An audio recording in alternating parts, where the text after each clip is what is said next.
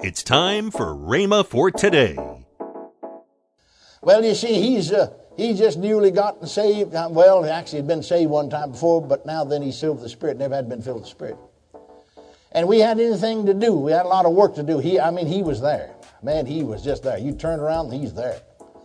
Until his dad-in-law said to me, who was one of my deacons, Brother Hagin, he said, I'm afraid Paul's going to lose his crop.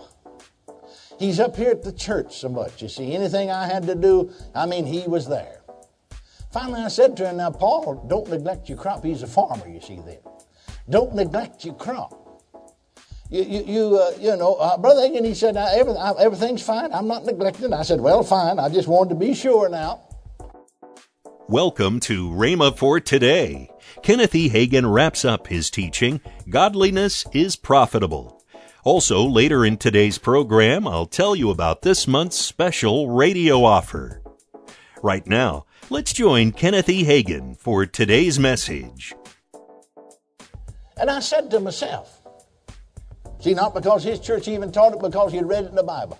Now, how much do I expect to make this year? He was a farmer. I don't mean just had one little farm. He farmed hundreds of acres.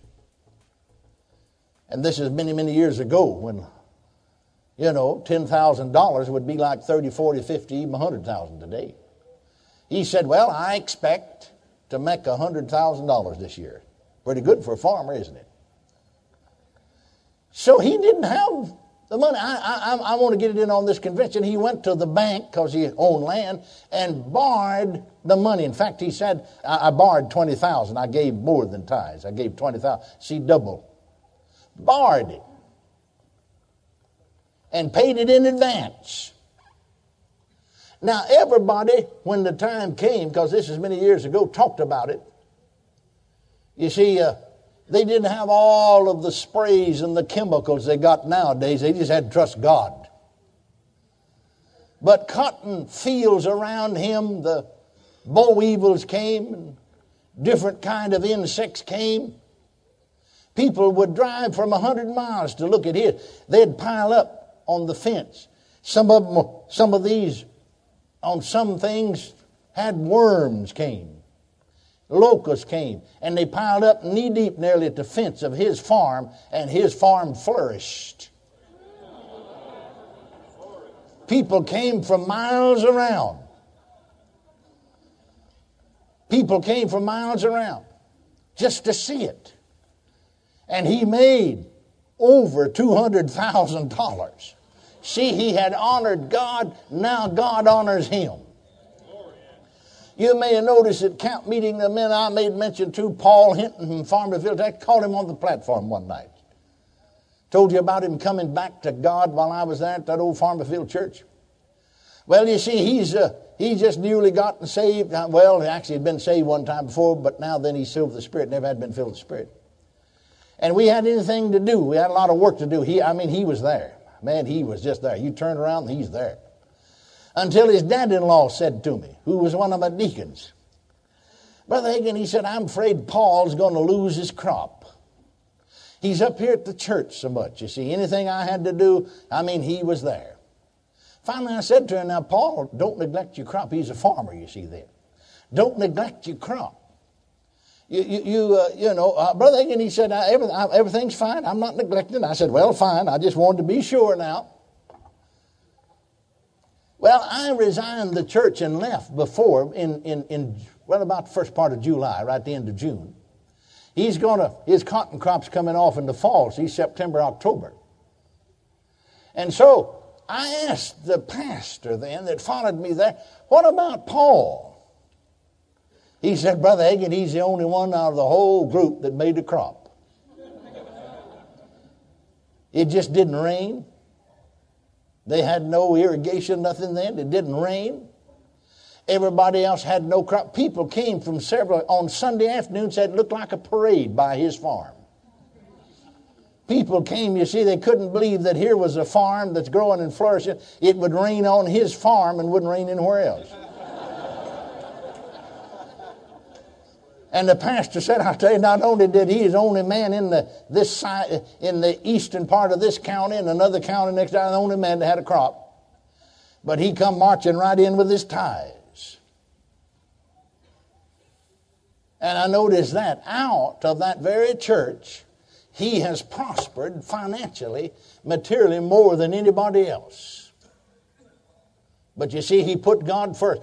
God said, them that honor me, I will honor.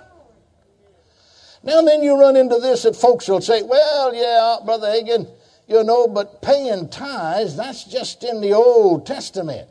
You remember Jesus said to the Pharisees,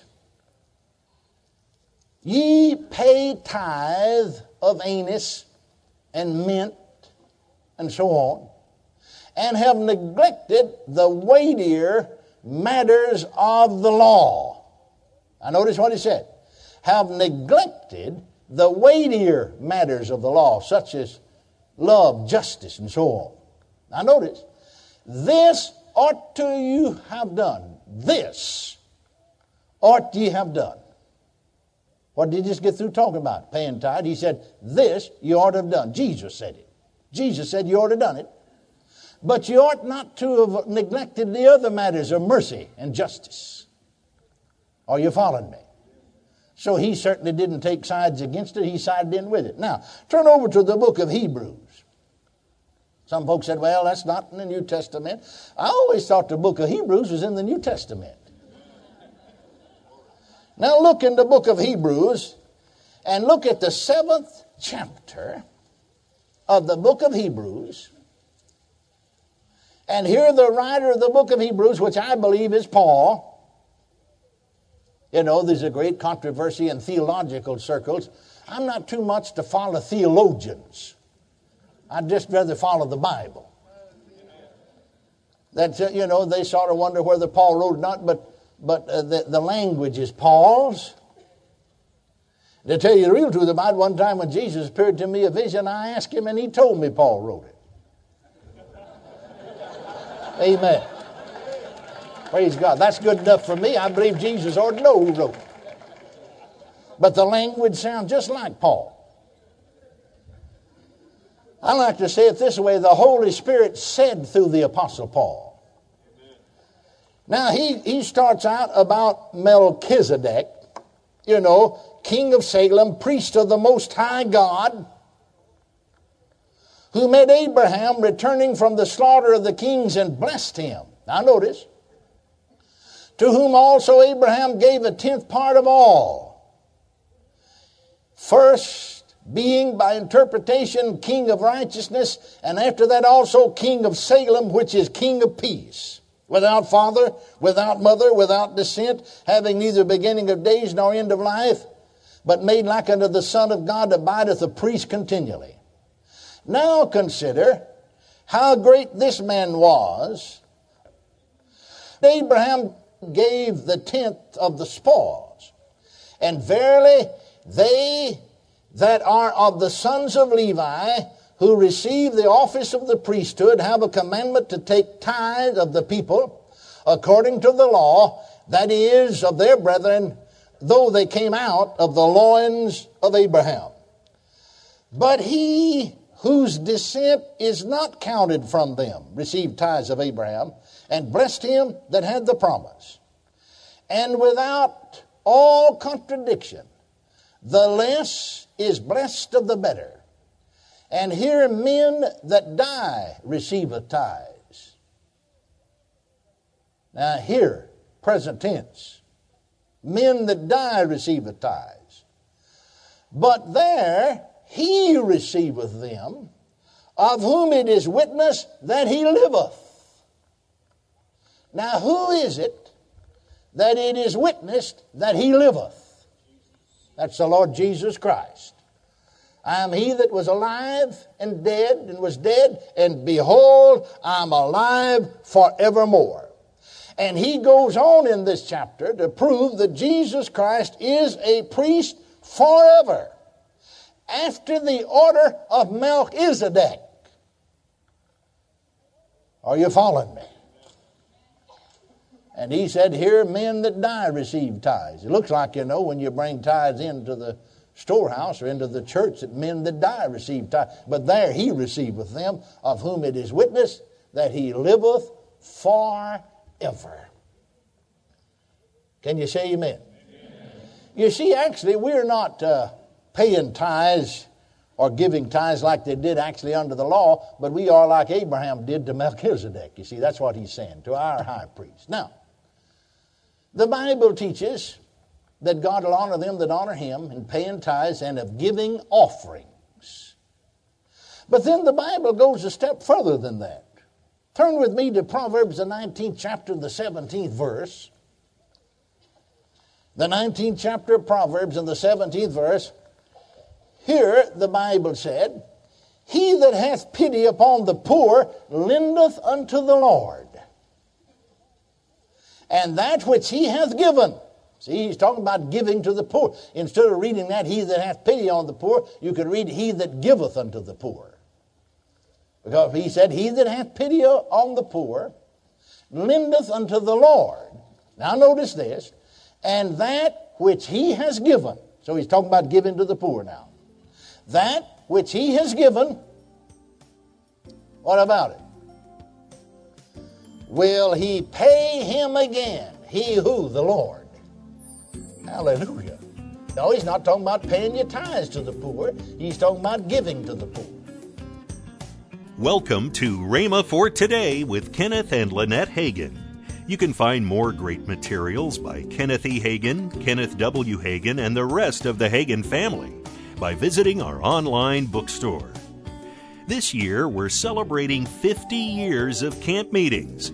In honor of this momentous occasion, this month we're offering the 4-volume set, Camp Meeting Classics, consisting of 16 CDs featuring Kenneth E. Hagin, Kenneth W. Hagin, as well as a few special speakers such as Oral Roberts, John Osteen, Mark Hankins, and many others. You can get all of this for the price of $50, which is more than 50% off the retail price. Call toll-free 1-888-FAITH-99. Again, call toll-free 1-888-FAITH-99. You can also order online at rhema.org. That's RHEMA.org. rhema.org.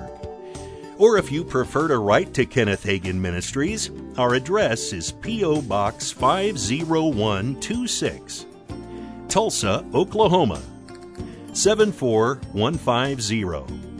We always love to hear from our listeners, so write in or email us today and become a part of Rhema for Today. Right now, let's join Kenneth and Lynette Hagin. We say at the end of our program, we thank our partners for helping us. Yes. Well, somebody said, well, what is a Rhema partner? Well, it's somebody that prays for us regularly, Yes. and somebody that sends in an offering, whatever they can afford to send, at least once a month to help us to Yes. support this program going all over the world. Yes. And if you would like to be a Word Partner Club member, you can go to rhema.org/WPC and find out all about that. Yes. But we are so thankful for our partners. We could not do this without our partners. And for every person that's healed in our crusades, Yes. for every person that comes to Jesus Yes. in our crusades, off of this program, we get letters of people or emails from people that have said the sinner's prayer That's right. with us here on the program. You have a part in that. You Yes. might never see them, you might never know about it, but you got a part in their life being changed forever. So we want to thank all of you that are Word partners and those that are going to be. Monday, we'll start a new and powerful teaching from Kenneth W. Hagin entitled Spiritual Life and Scriptural Healing. That's next week on Rhema for Today with Kenneth and Lynette Hagin. Have a great weekend